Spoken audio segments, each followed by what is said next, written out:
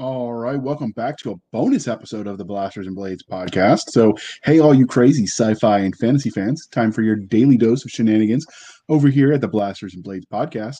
Just three nerdy veterans geeking out over our science fiction passions and fantastical fantasies, a place where magic is king, the sky is the limit, and space is the place. So, without further ado, let me tell you what we're doing right now. We're getting ready to release some of the archive that we found from when we were the sci-fi shenanigans. We're going to get those up there for the posts that were brought down. We thought you might enjoy them, and so without further ado, let us roll that beautiful. Oh wait, they're going to sue me. Play it.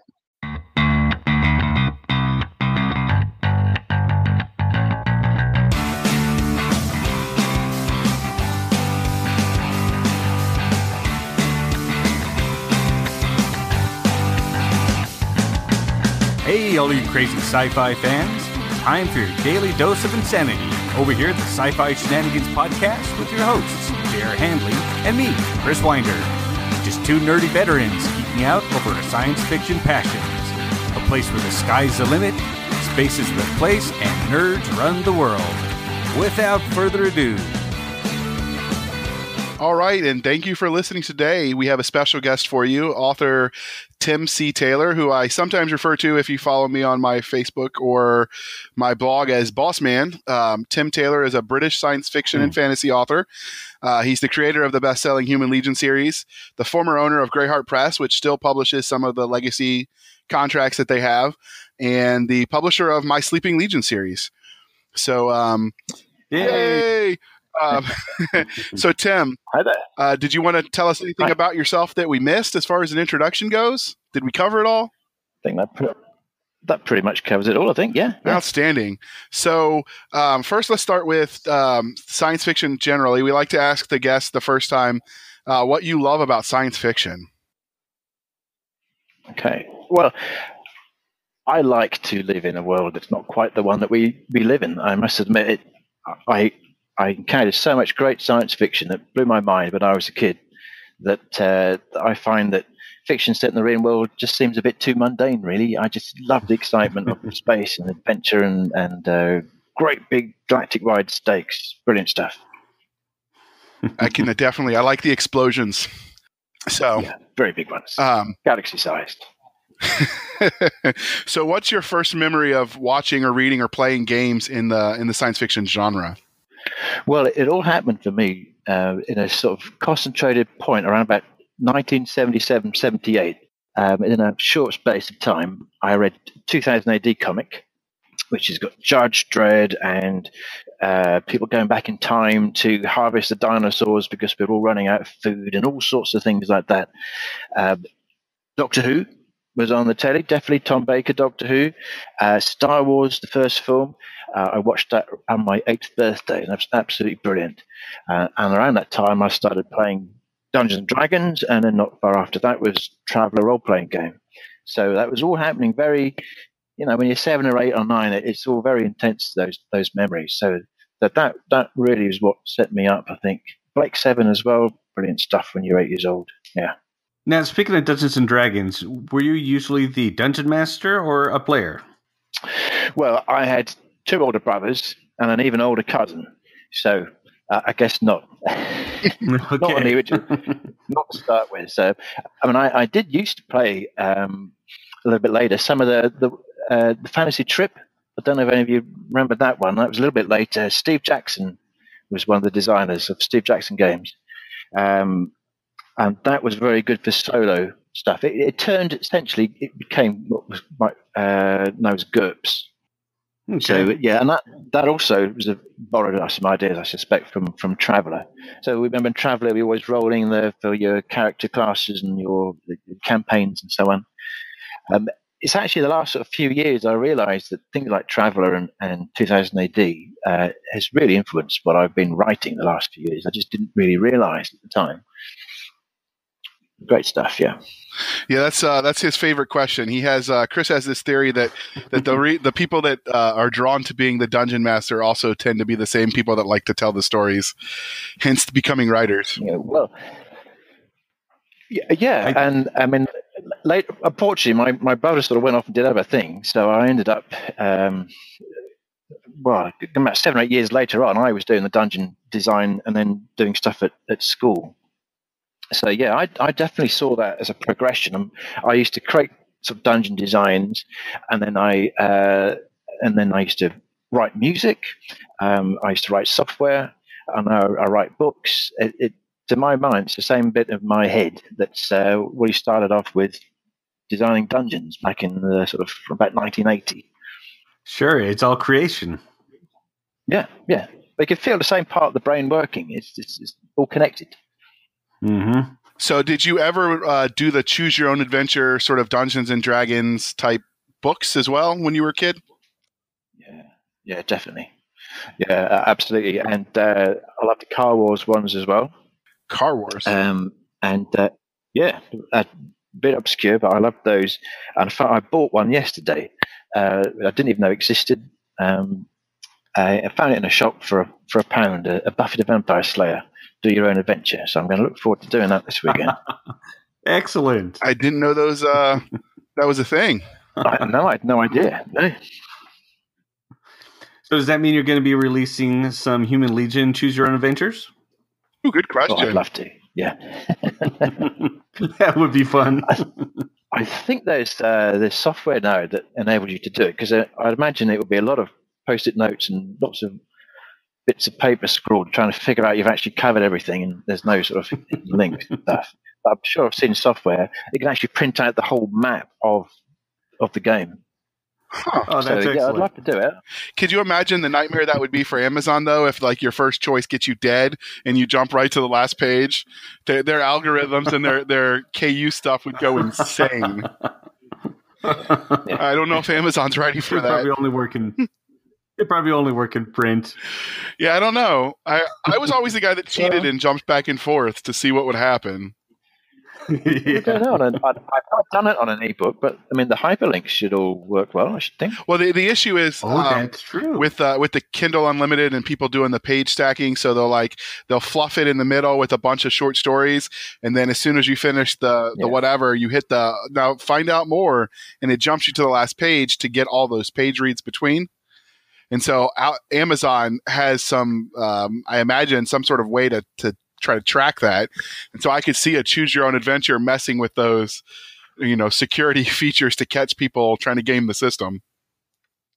Definitely worth the risk there. Yeah, I mean, it could be good. I don't know. Chris, you haven't met him, but Corey Truax, the guy that edited some of my Sleeping Legion stuff, is also a veteran, but he's working on a choose your own adventure story as well. So they're becoming more popular, and I've seen a couple that were romance choose your own adventures, which is definitely interesting. Very interesting. Now that is interesting. Yes. So my wife found it when she was perusing for her next read. So anyway, that was sort of a detour I didn't expect. So choose your own romance. Yeah. No. But do we go with Bob or Jim? But all right. So I've obviously worked with, before I worked with you as a writer in your universe, I was obviously a fan. And so this is a question that I've wanted to ask you, but hasn't been come up in any of the interviews I've seen. So when you first wrote Marine Cadet, which was your first novel, I know you said you wrote it sort of on a lark, as a whim, but where did the idea come from, do you think? When I first had an idea, let's write some fiction because I might enjoy that, which is 2001. The idea behind the idea of the million children being offered up as tribute and this sort of the setting, that was my first idea in the first sort of half hour of trying to do some writing. So that's 2001. It was about 2010 I started on that what will become a Marine Cadet. But I'd already written 2 novels and had several stories published in magazines that were in that same setting, but they weren't necessarily to do with the military side of things. So this is what was going on in the background.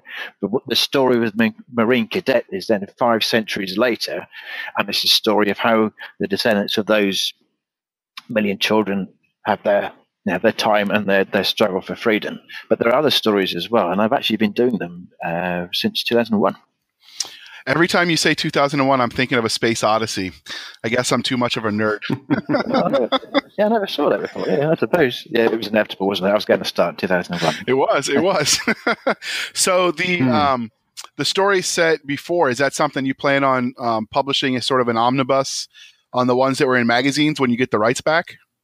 Yeah, it's always a question of, well, what's the thing I need to do next? I'm definitely going to do it at some point.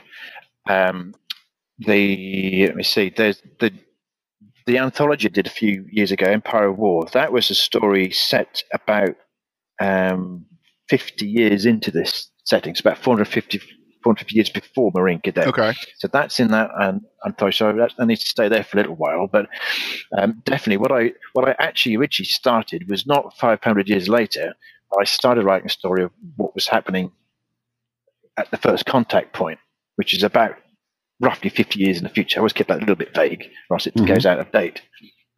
So that's what I started, and I realised that I thought I got an excellent story, but I hadn't got the skills as a story writer back in 2001. So I put that on hold and started writing short stories, and I haven't come back off hold yet. But I mean, it's one of those things with the Marine Cadet. I'm always making reference to things that happened 500 years ago, like President Horton and so on. Well, I've actually written him. I know him quite well as a character because I've written a lot about him. It's just never been published. Okay. I know a lot of the story ideas that became the Sleeping Legion. Actually, most of those seeds were from your first book, things that you had set up to potentially be something, and then the story went in another direction. So you definitely littered the stories with potential to be some other stories as well. Now, was that intentional, do you think, or was that just sort of happened through the course of writing the story? Well, it's a bit of both.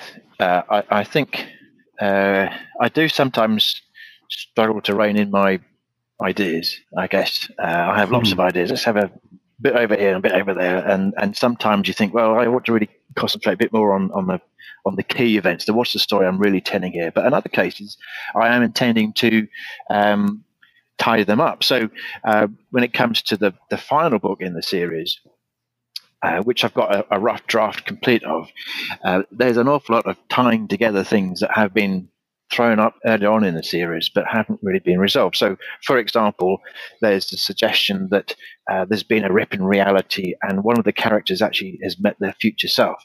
Well, that's never really been answered what on earth that's all about, but it does get answered in spades in the final book.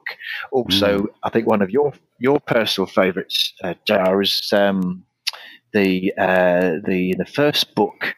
The protagonist, Aaron McKeown, he's implanted with a pheromone device to communicate with this sort of alien insectoid race called Drogs, and that has been used, but it's not used as much as it's going to be in the sixth book. So he's talked in the first one about being the queen of the ants as a joke. Well, I put that in there with the intention of doing something with that, and I'll definitely do that in the sixth book.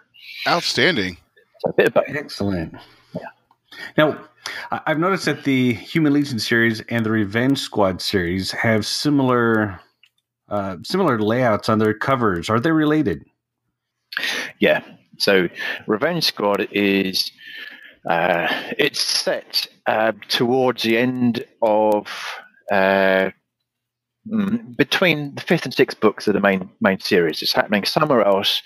It's a frontier world where soldiers are being settled, have been retired, have done their tour of duty, and it's a lot of tension between a lot of different races. And it was my attempt to, because I picked up the Dresden Files by Jim Butcher only quite recently, about a couple of years ago, and I love those books so much I've read them all now. I thought I want to do that sort of thing in space. So it was an attempt to do a kind of almost an urban fantasy in my own sort of space opera setting. Well, I love it. So yeah, definitely. So there's enough connections that you will get. So there's one character actually who's in the Human Legion who's also in this series, but a very minor character in the first series. But yeah, hopefully you don't need to read any of the Human Legion, but if you have, you will see some references, and that will add to the enjoyment, hopefully. Well, the other thing is the whole retirement and settle out the retired soldiers. He was right about the time he started working on that. He was touring some of the Roman ruins in Britain, so I think there's a correlation there, but I don't know if he knows it.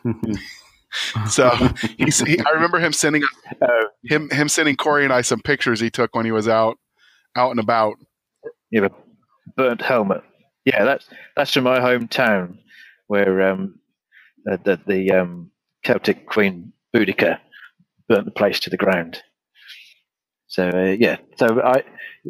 there's lots of archaeology goes on in my hometown, and always they talk about this layer of black, which is a little ways down. That's the Boudican destruction layer, where the whole area was completely burnt. So wow, it's I remember right as he was telling me about the story that he was touring those, and I was like, I wonder if there's a connection. So yeah, burn it all to the ground. Yeah. So where I come from. I see that your series, you've got your 6th and final book coming out. When do you expect to be able to wrap that all up? Well, I'm not going to say a date because it should have been out, to be quite honest. But I kind of got a little bit on a sidetrack to write a book for someone else. So I'm hoping March. So I've got a rough draft already finished. So the story's done, but it does need tidying up, definitely. So I'm going to finish this Four Horsemen novel I'm doing at the moment, and then the next thing is get this tidied and get it out, because I'm really excited about it, and I'm desperately keen to finish on a nice conclusion. So one of the reasons I asked that, Chris, is that my characters sort of in his world diverged when they left the one system, and mine was the story of what happened when they left. And so at the end of my series, they sort of sail off into the wild blue yonder to meet back up with his. So I'm curious to see what he does with some of those characters. Yeah. Well, when we first talked about our two series, we were very vague about what would happen at the very end. We needed to settle things on the planet where you were doing most of your story, but I didn't quite know then what would happen to join up, so it'll be a bit vague, but I thought that's not good enough, is it? So yeah, your journey that you have at the end of your series, it does lead somewhere, and some of your characters do end up in the final book, which is rather odd. So you've used some of my characters, and then you've made your own, and I've now taken some of your characters. So it's a very strange circular way of doing things. Yeah, it works, I think. I think that's one of the things when people ask me about the differences in writing in other people's worlds is because I've done the Four Horsemen. Chris has written in that anthology with us as well. So we've written we've written in Mark Wandry and Chris Kennedy's world, and now obviously I've written in yours. And yours was a lot more challenging only because you cared so much more. So I remember I was using one character that, I saw it as a minor character. I think you mentioned him a couple of times, and you were like, no, that is not what he would do. And you would give me all this backstory of a character that, was so minor to most people. But for you, he was like, no, he was real. So I think the passion, though, definitely shows in what you write. Right, I hope so. I mean, I would struggle really to write a story that I wasn't enjoying myself. Yeah, but it definitely shows through, and he does try very, very hard to write with the American spellings, but sometimes. So the only other thing there's more to it than a spelling. The other thing we're working on him with Chris is he likes to drink his beer warm for some reason, and we both know that beer is supposed to be drink cold, as God intended. Right, should be drunk as God intended. We just misinterpreting the message. Yeah. Cellar temperature. Should be cellar temperature. I have a question.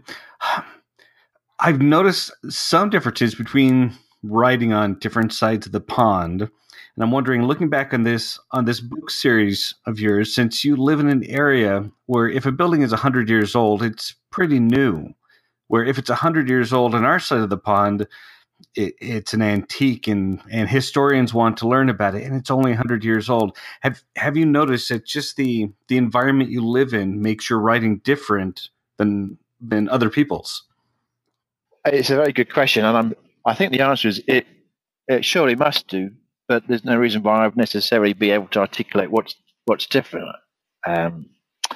I mean, yeah, there is a sense of deep time. I mean, as I say, I've just sort of joking about Colchester where I grew up, but I mean that was an important place over 1,000 years ago. Wow. And you just walking around town, and there are walls and so on. The defences built by the Romans.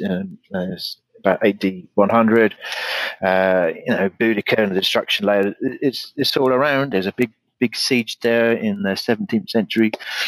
I remember my brother got a metal detector for a present one year at Christmas, and he went out in the local green, and we found a couple of coins and some cannonballs. Wow. I think, well, everywhere you go, there's this stuff going on. I think it probably does. It might affect us a little bit. I think the bigger difference, because I've been thinking about this morning, and I think the biggest difference I can see alters the way perhaps British writers see things, is to do with the relative size of the UK and US. I think there's a tendency to have a little bit more self-confidence in being able to tackle the really big projects, if you like, over on your side of the pond. And one of the things I've seen with British authors is a tendency to say, well, we need to go and do things in alliance with other people. So go off and join NATO rather than go off and put a man on the moon, which obviously you did. We couldn't imagine Brits putting their own man on the moon. In fact, it's a sort of staple of very British science fiction, the idea of an independent British space program, which did exist until the early 60s, is a bit of a joke, because it's not really quite imaginable. And I think that does actually work its way inside your view of the world. I can see that, because surrounded over the British history, surrounded by so many enemies and so many allies, you had to rely on the allies because there were so many enemies around. Yeah, I think so. I mean, there was a period of time where I think that wasn't quite such the case, but that was all, that ended with the Second World War, really. Right. So that was all gone and dusted with before I was born. Not that old. So you've said that your sixth book in the series is basically outlined, and as soon as you can get back to it, you will be prepping it for publication. So before we talk about your other non-Human Legion stuff, what are your plans for the universe when you finish the main series? Well, I do have lots of possible spin-off series that I've thought of. So that, just to be clear, the sixth book will be a definite conclusion. It will tie up lots and lots of things. Revenge Squad was an attempt to do a spin-off. That certainly is one of them. But at the moment, the favourite is to do something I'm calling Chimera Company. So this is set a long way in the future, maybe 1,000 years in the future, and in a very distant part of the galaxy. Yet it is a continuation, and some of the themes you see in the Human Legion, sort of different splits between. I mean, at the moment, if you've read up to the end of the fifth book, there's something of a split taking place within the Human Legion. Well, that actually affects what the society that we see in this Chimera Company. But it's a smaller scale thing, and rather than the big sort of empires and politics and stuff. And I'm actually quite very much enjoying the Galaxy's Edge books at the moment. And I guess just as I read the Dresden Files and thought, I like this, why don't I write something a bit like this? And ended up taking some of the sort of enjoyment I had from it and then putting my own sort of spin on it. I might do something a little bit similar with this Chimera Company. It's a bit more, I can put a bit more adventure, a bit more pulpy, perhaps. Does that make sense? Yes. Well, because I know you're Galaxy's Edge fans. I mean, one of the things about Galaxy's Edge is, well, the different books, they're not all the same. They've got quite different few things. So perhaps the second one, was that Galactic Outlaws? Is that the second one? I think so. Yeah.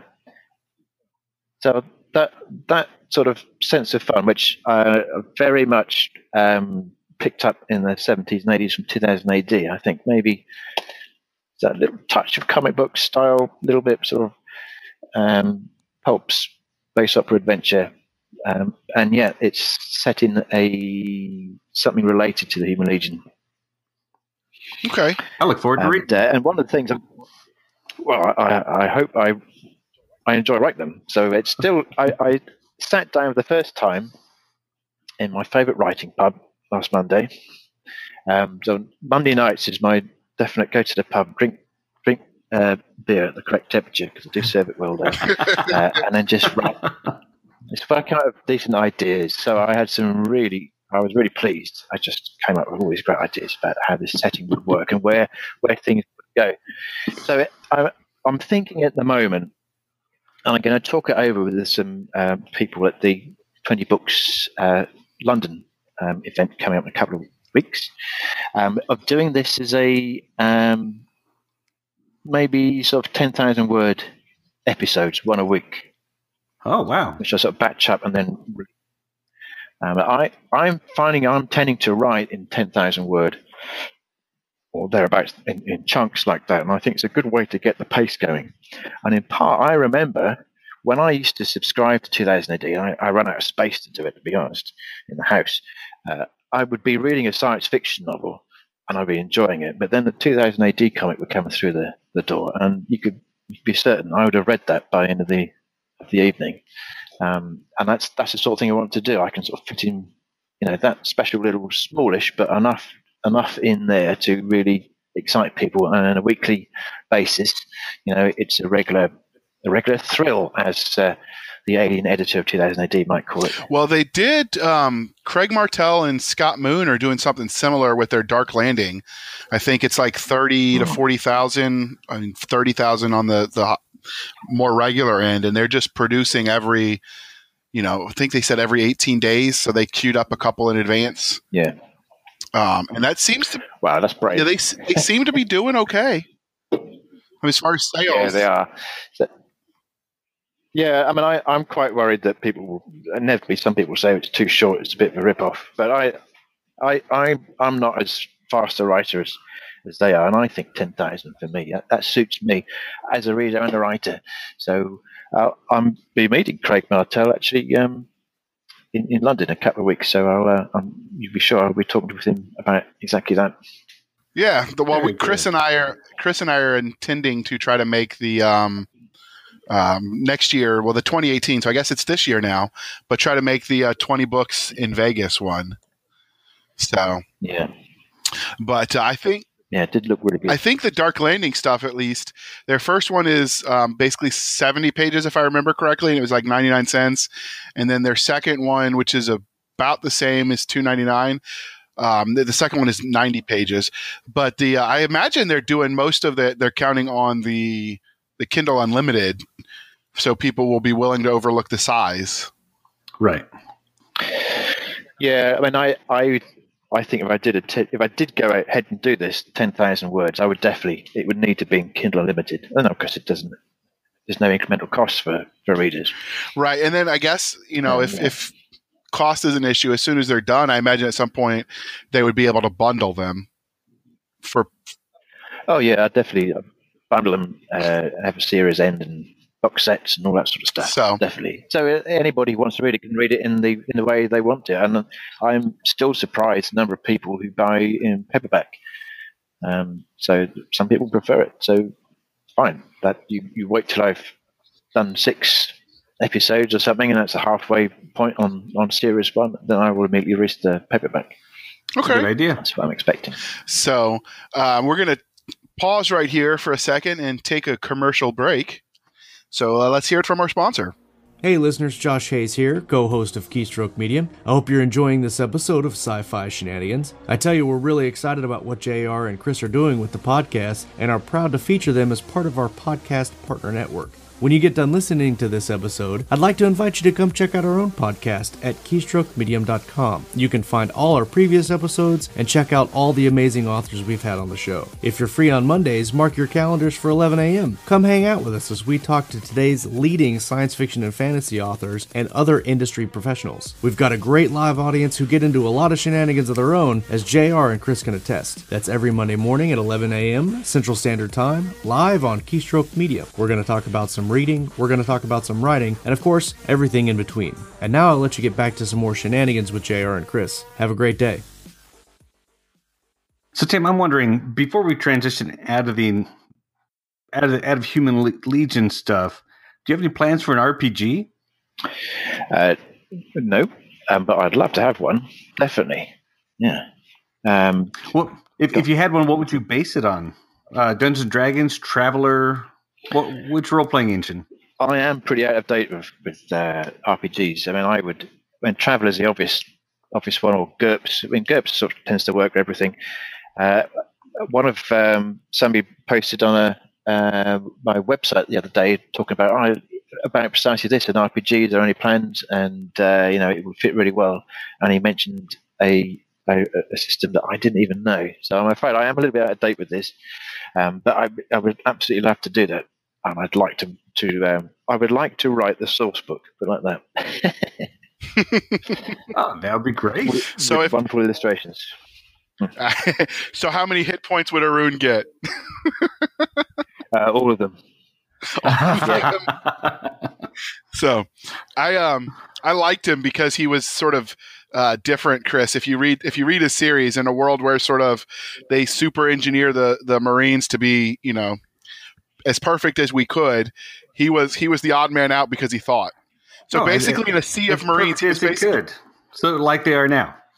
So in a sea of Marines, Arun would be like the soldier. He was the one that thought. Well, there was a reason for that. We do that, Tim. We like to give each other a hard time. That whole inter-service rivalry thing. Yeah, don't hold back. So, other than the Human Legion stuff, I know you had mentioned you have written some fantasy, but you've also talked about anthologies that you've been in. So what all anthologies are you in, and what kind of stories are you telling in those? Well, I've lost track, actually. I one of the first anthologies I was in actually was what's it called? Welcome Home Janissary. Have you heard about any of that? Either of you? I've read it. Yeah. So that originally came out in an anthology by a bunch called Newcom Press, and so that was actually a Human Legion short story before I started writing the novels. So if you look closely, it does actually feature Aaron McEwen. You've mentioned his mother is the main character in this one. I've written all sorts of other things, tend to be science fiction. I did one in the Explorations anthologies a few months ago, British Press. That was The Light of Distant Earth. That was really great fun, sort of big scale science fiction after the Earth has been lost, and lots of pathos. I quite enjoyed that one. I did a Four Horsemen one, as you know, and that's why I'm running a novel now with the same characters. But at Christmas I wrote a short story for a group called the Syndicate, who excellent bunch of authors who write pulp style fiction, or at least that's in the Syndicate anthologies. They do write other things as well independently. So this was a Cthulhu H.P. Lovecraft themed one. So I wrote it based in the house where I used to live in Birmingham in England. So it's rather odd. I never thought when I lived there back around about 1990-91 that I'd end up writing a story based in that house. I had to slightly adjust the house number, of course, but yeah, that's from when I used to live in Birmingham. There's cosmic gods, and everyone goes mad, and yes, absolutely nuts. I I don't know. I've read because I've been trying to get back to the classics, so I've read the Cthulhu novels. So it's definitely, I like the modern interpretations of it better than his original. Yeah, yeah. It goes on a bit, and some of it's a bit awkward in places. But yeah, but the idea, I think, is, it builds up nicely, and then it's all a little bit freaky. I do like that. I think some of it's just stories. Some stories just age better than others. I wonder how that would have been received, the Cthulhu stuff, when it was first written. Well, I've obviously been looking at exactly all that sort of stuff because I had to remind myself what I was supposed to be writing. And yeah, it wasn't very well received at all. And I got an H.P. Lovecraft or Cthulhu mega pack, I think, and started reading all this stuff. And most of the stuff he wrote was rejected, I think, until after he died. But it was his friends who then sort of carried it on during I don't know when he died, but he was quite young, wasn't he? But the pulp writers of the 30s and 40s were carrying it on after he died, and probably it's the fact that they were pushing it so hard and were, they were top writers of the day, that it really has the impact still.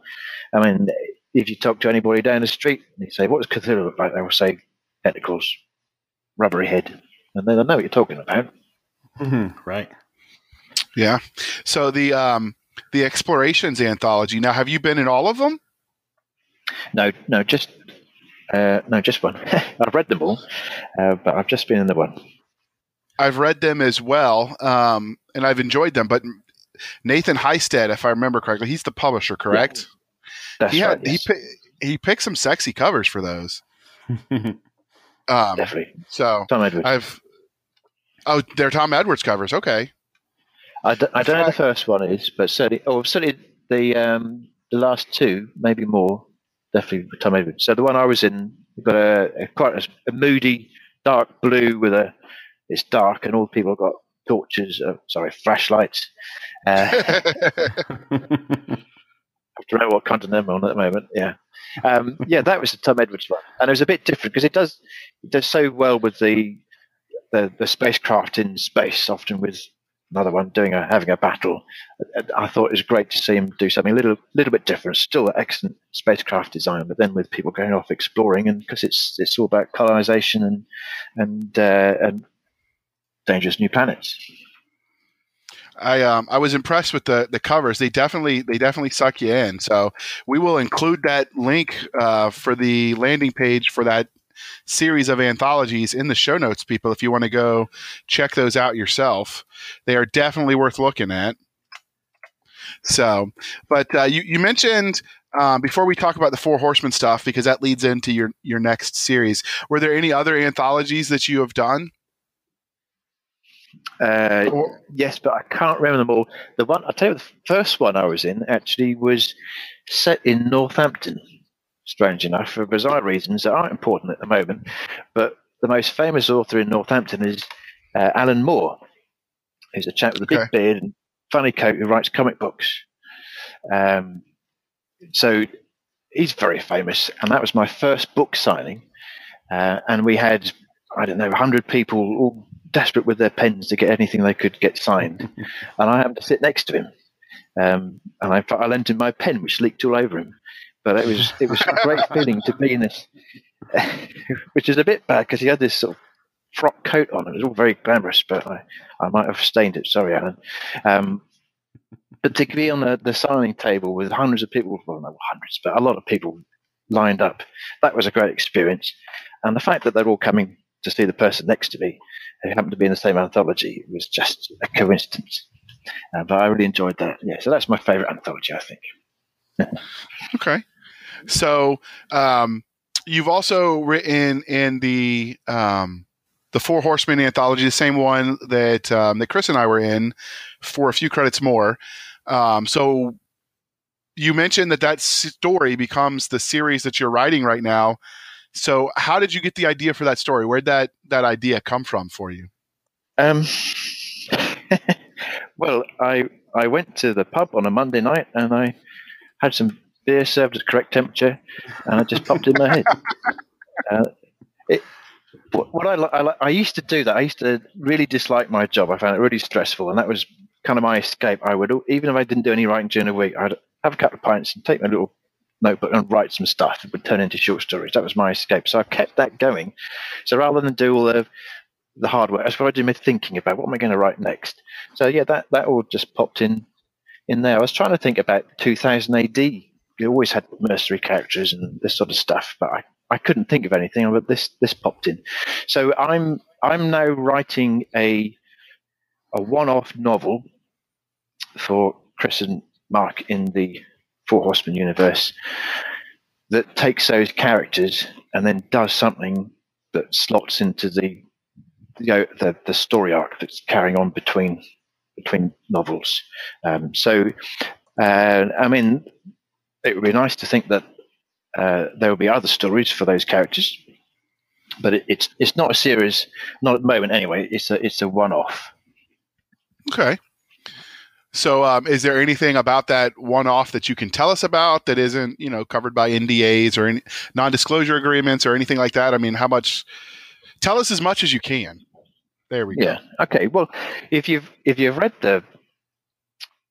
not read the Four Horsemen, then really what you like, you should do. But the basic premise is it's in the nearish future, and there are human mercenary companies that go out and work contracts. And there are 4 key ones called the Four Horsemen. So the first 4 books in the series relate to those 4 ones. And then when you read the 4th one, Golden Horde, there's a big change at the end. A big event happens, and you realize that something's been happening in the background of the previous books. So the world of the Four Horsemen is slightly different. They are, if you like, now the Four Horsemen are under pressure and they're sort of up against the ropes, but they're not giving up. They're doing something about it. Well, my book is set a little bit further on, and so although the Four Horsemen don't directly appear in that book, it's a consequence of what happened in Golden Horde and what the Four Horsemen are doing about their situation. So hopefully, if all goes well, then some of the things that happen in my book will then feed into further books. Okay. I hope. That's the plan. I'm going to have to reread the Golden Horde so I can begin to speculate as to what your book might be about. So, I'm now in the same situation that you are, in the sense of how you're going to fit into the overall story arc, because it's not a sort of spin-off. It does sort of fit in. So I did pitch it. I said, this is exactly what I want to do, because I was quite concerned that it'd be a good story, but it wouldn't slot in. But hopefully that all works well. It will be part of the pivot from the first sort of set of stories into the next arc of the story. And that's about as much as I can say. Excellent. All right. So the any plans or any idea on as far as publication? I know when you're publishing with other people, you don't always get as much say in that, but what's the timeline, do you think, on that? You mentioned you're writing it now? I am currently tidying up. So it's written. I'm at the stage where I'm having to do a bit of rewriting because I've developed some of the characters later on in a book that when I first wrote them were just sort of second mercenary from the left sort of thing. So now I'm going back and tying up the different parts. So I'm in a minor rewrite, and then it will be a final tidy ups, and then I think that Chris will be publishing it. Basically, when I deliver him a manuscript that I say is finished, as long as he likes it, then it will go out very soon afterwards. He's got the artwork already. So I'm reluctant to put a date on it, but it won't be very far away and might be coming out, very probably will be coming out before the final Human Legion book. So the artwork, for anybody that wants to, we will list Tim's contact information. And if you scroll through his author page, you can see a picture of the cover. And it's a pretty sexy one. So I know I say that about a lot of artwork, but I'm easy to please. What can I say? So Yeah, you wait for the Lego version because my son's going to do he's got a whole lot of posable Caspers, the sort of mini mechas made out of Lego. So we're going to do that scene in Lego. It's going to be excellent.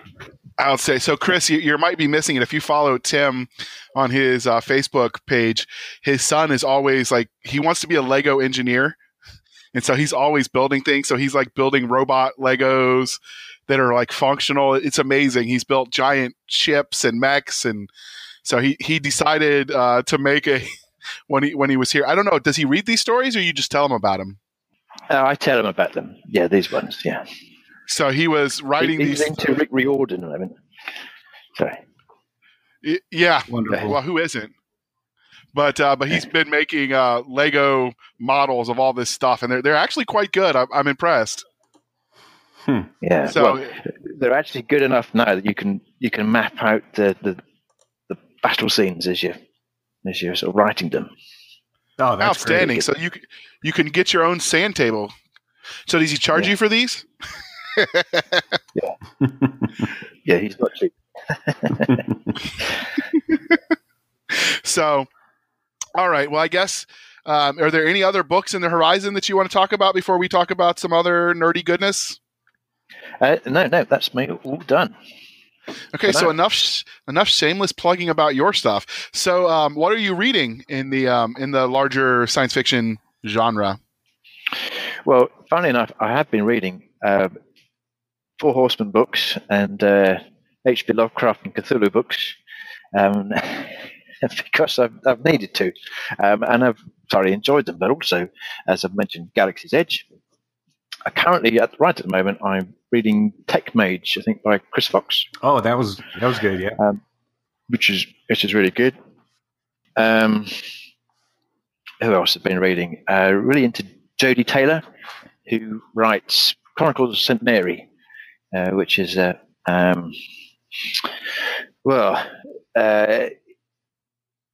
times a sort of a light sort of time travel adventure series with some sort of historians, but it actually gets very dark at times and very science fictional. I think they're great books, and I was very pleased to see actually you have come across the Goodreads Reader Choices. So Goodreads do a Reader's Choice Awards. They've just done last year's. I was very pleased to see Jodie Taylor up there in the finals. So she's doing really, really well, broken into the mainstream. Any relation? So I recommend. I wish. Yeah. No, not at all. No, I mentioned Dennis E. Taylor with his Bobbyverse things. I think no, not relating either. You should charge them to use your name. I mean, come on, people, get with it. Pay them a little bit. I'm worried to be the other way around.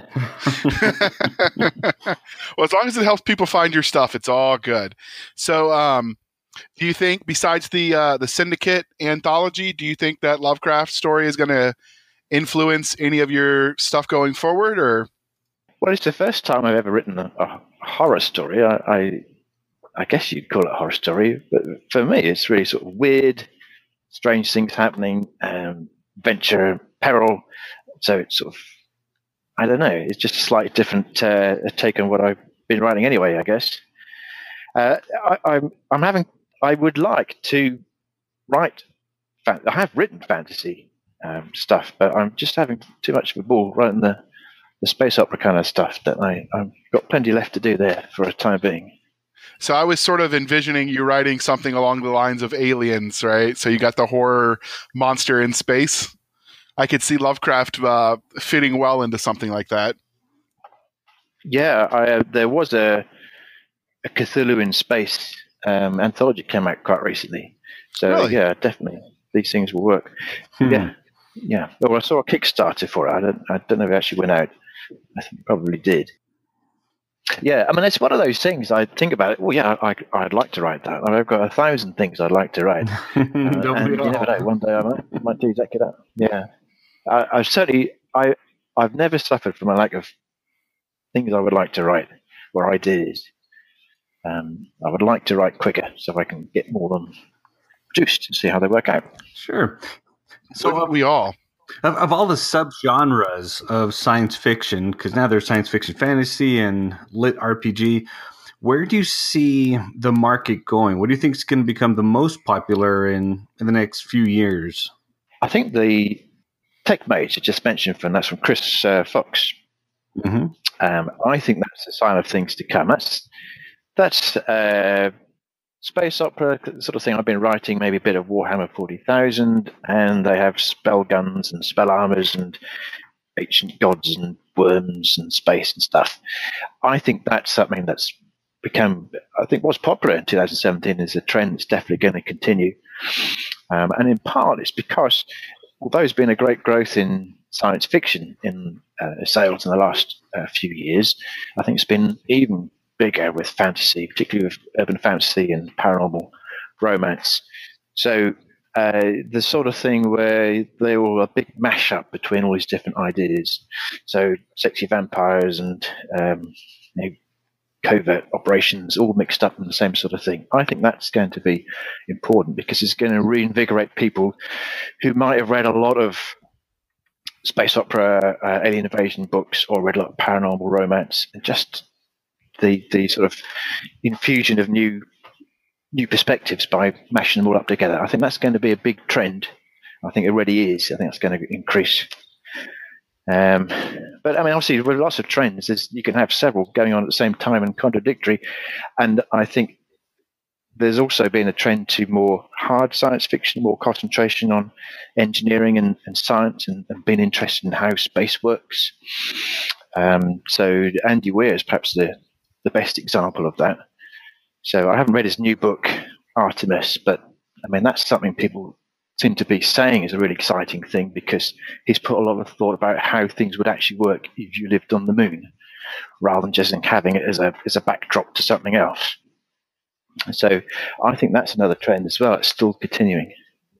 So that's interesting because when Chris and I were talking about this, we were actually thinking that the trend would be towards, more character-driven stories that are sort of more just about escapism and having fun, as opposed to the hard science fiction or the message fiction. We thought maybe, given how tense things are in our daily life, people would want to escape to books that go the opposite direction, sort of along the lines of the Galaxy's Edge. Yeah. Yes, Galaxy's Edge. I do think that it's one of those things that when you see somebody who's really good at what they do, they make it look easy, and I think that is a perfect example of that. The way there's so much, so few words, I think is excellent. That yes, there's a sense of realism for some of those books, and sense of it's believable, it all feels plausible. The people feel plausible. In fact, the people feel plausible all the way along. But some of the sort of hard science kind of things about how does the spaceship work, it's a bit like Star Wars. Well, we don't really know, and it doesn't really matter because it's not important for that particular story that they want to tell.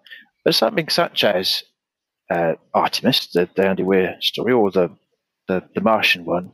I mean, I think that people will look at that, and of course it's on another world. And even though there's a concentration or an emphasis to some degree on the practical realities of what it would be like, I think that's escapism as well, because it's more than we've all seen. The moon as a backdrop to a TV show or whatever, but we don't often get a feel for what it would like to really live there. It's just a screen in the background. And I think that's a form of escapism that I think is very important. But I think you're right. People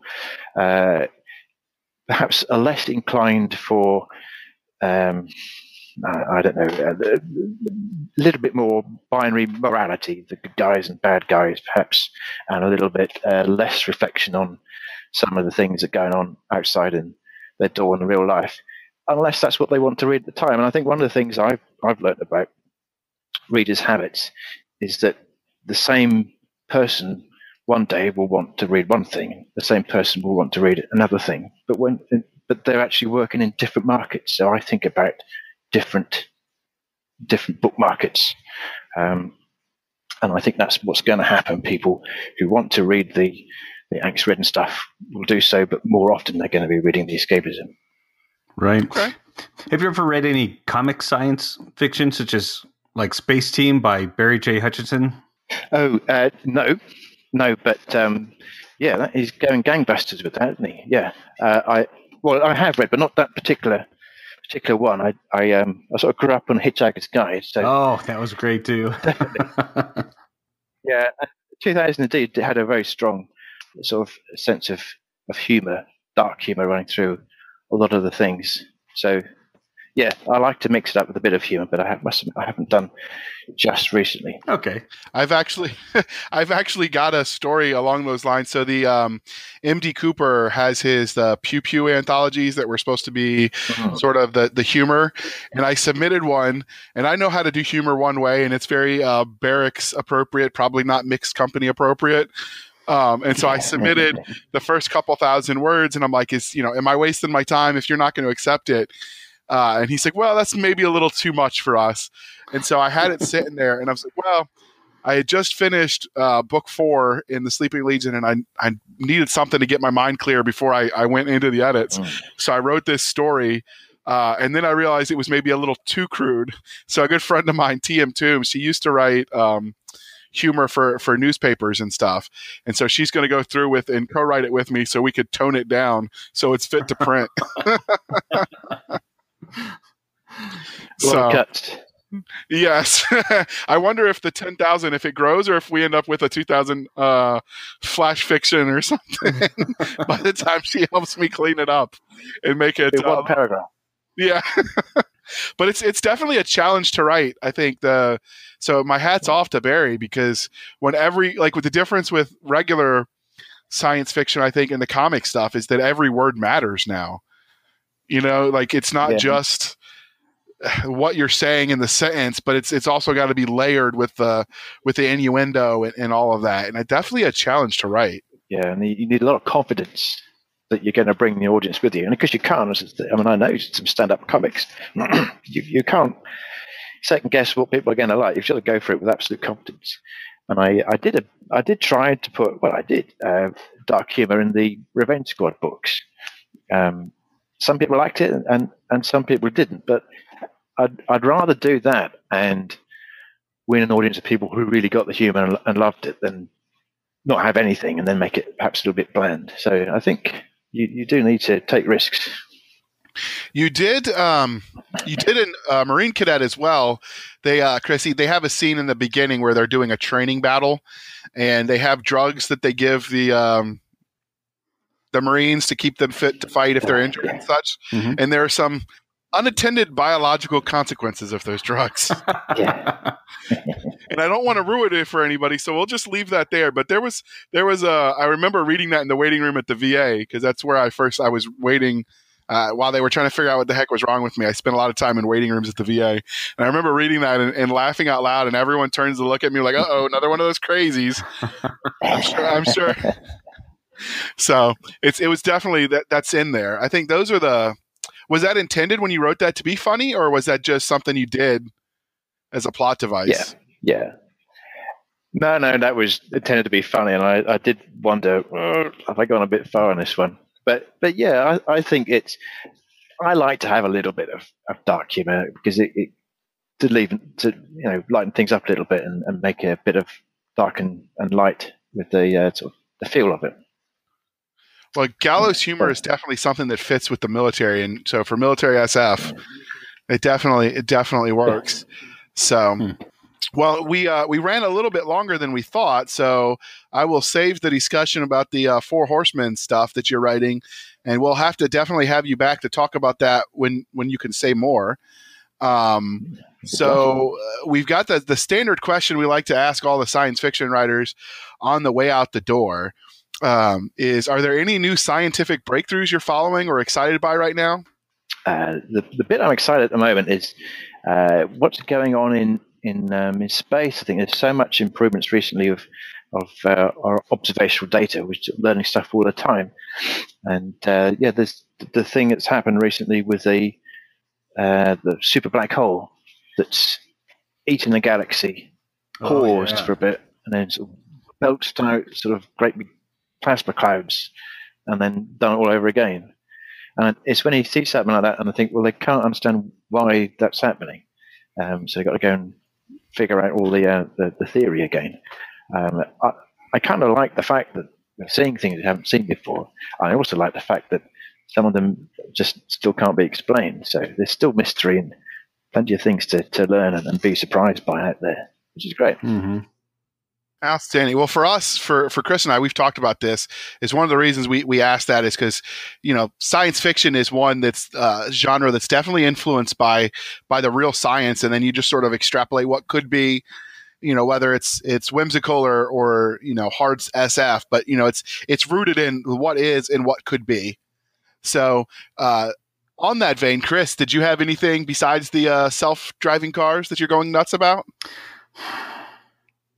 I'm intrigued by, well, we're actually going to have an episode on this, but I'm intrigued by the recent collision of the neutron stars and how they detect gravitational waves. And just the whole fact that we still don't completely understand gravity. We've got a pretty good idea, but we're not sure yet. I love that part. Yeah. I was reading a study. We've recorded a couple science breakthrough episodes of what was big news for 2017, where we've got one left before we just go with those episodes being just what's current. And so we've been doing a lot of prep for that. But the one I've been watching that recently came out is there was a recent discovery that the ozone over the poles seems to be healing itself. I find that fascinating, partly because I wonder how that's going to affect the interpretation of the science, because I know anything lately, at least when you talk about science and the environment, it's definitely become political. So I want to grab the popcorn and watch how this report plays out with the masses. Right. And just sort of, I don't know if Nero really fiddled while Rome burned, but I definitely understand the sentiment.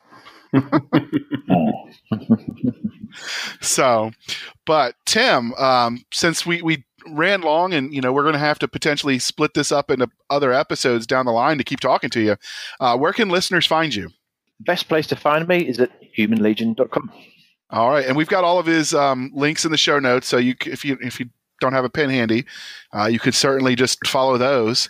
And Chris, do you want to tell us where they can find us? Sure. Our website is www.sfshenanigans.com, or Twitter @SFS_show, and our email is podcast@sfshenanigans.com.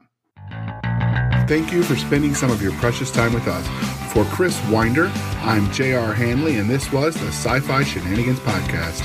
We'll be back next week at the same time, where we'll indulge our love of space and all things that go boom.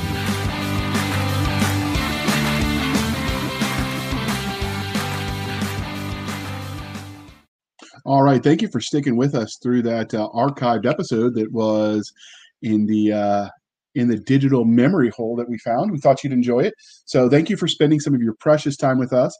For Nick Garber and Doc Seska, I am J.R. Hanley, and this was the archive for the Blasters and Blades podcast. We'll be back at our regular scheduled time, where we'll indulge our love of nerd culture, cheesy jokes, and all things that go boom.